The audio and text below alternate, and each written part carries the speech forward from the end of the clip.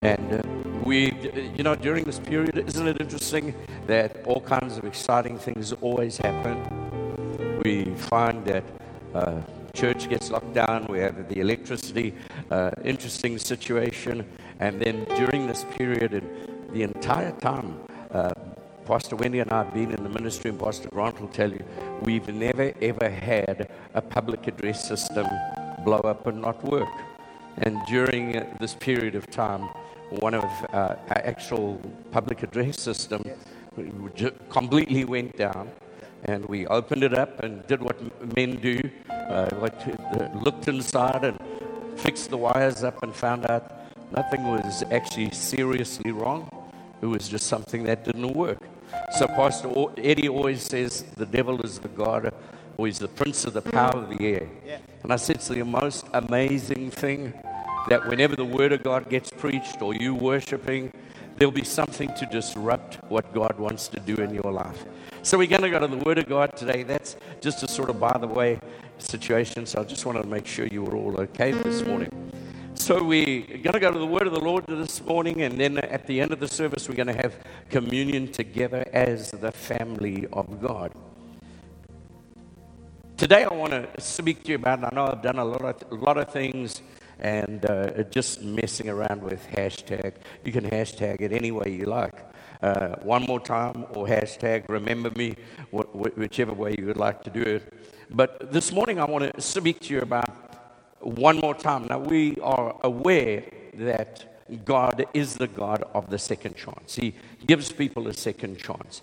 Calvary was really where God gave two people an opportunity. He gave Judas the opportunity to come back, and he went out and committed suicide.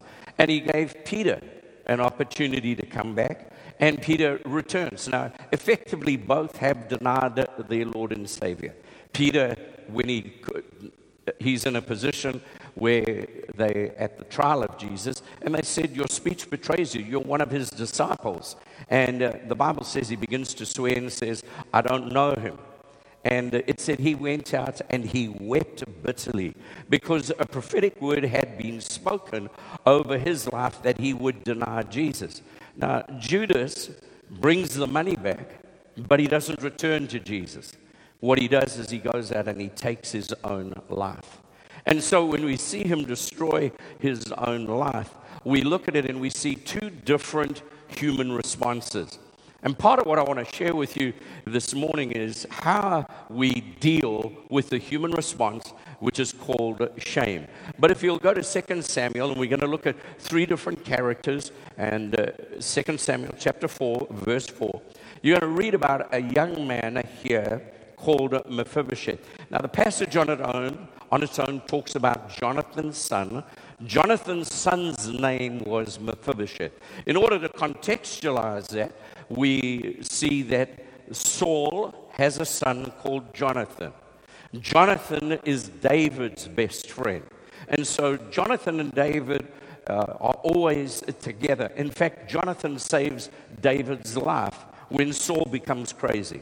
So you find with Saul as an individual, he's the first anointed and appointed king of Israel, coming out of the recognized prophetic office, because we find Samuel is a prophet, and we've been speaking about a prophetic word or a declarative word, and it is Samuel who recognizes the anointing on him. But there's a point where the scripture says Saul was small in his own eyes. In other words, he is humble, he was hiding. But there comes a period as he becomes king, he becomes very proud and very arrogant. And at that point in time, he starts to be demonically tormented. And David is brought in as a musician. That's why worship is so important in the church. David is brought in as a musician, and as he worships, the demonic spirits leave Saul. But they keep returning. And it's so bad that there are times when David is trying to minister to Saul, and Saul will take a javelin and throw it at David in order to try and kill him. Yet David keeps returning.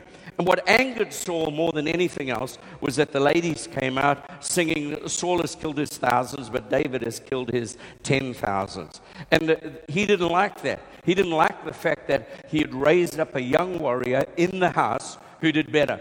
I was saying to one of our pastors some years ago, I said, you need to preach better than me, do better than me, have better miracles than me. And the pastor looked at me and he said, Pastor Nev, are you saying it's a competition? I said, absolutely it's a competition. You need to do way better than what I do. And at that time,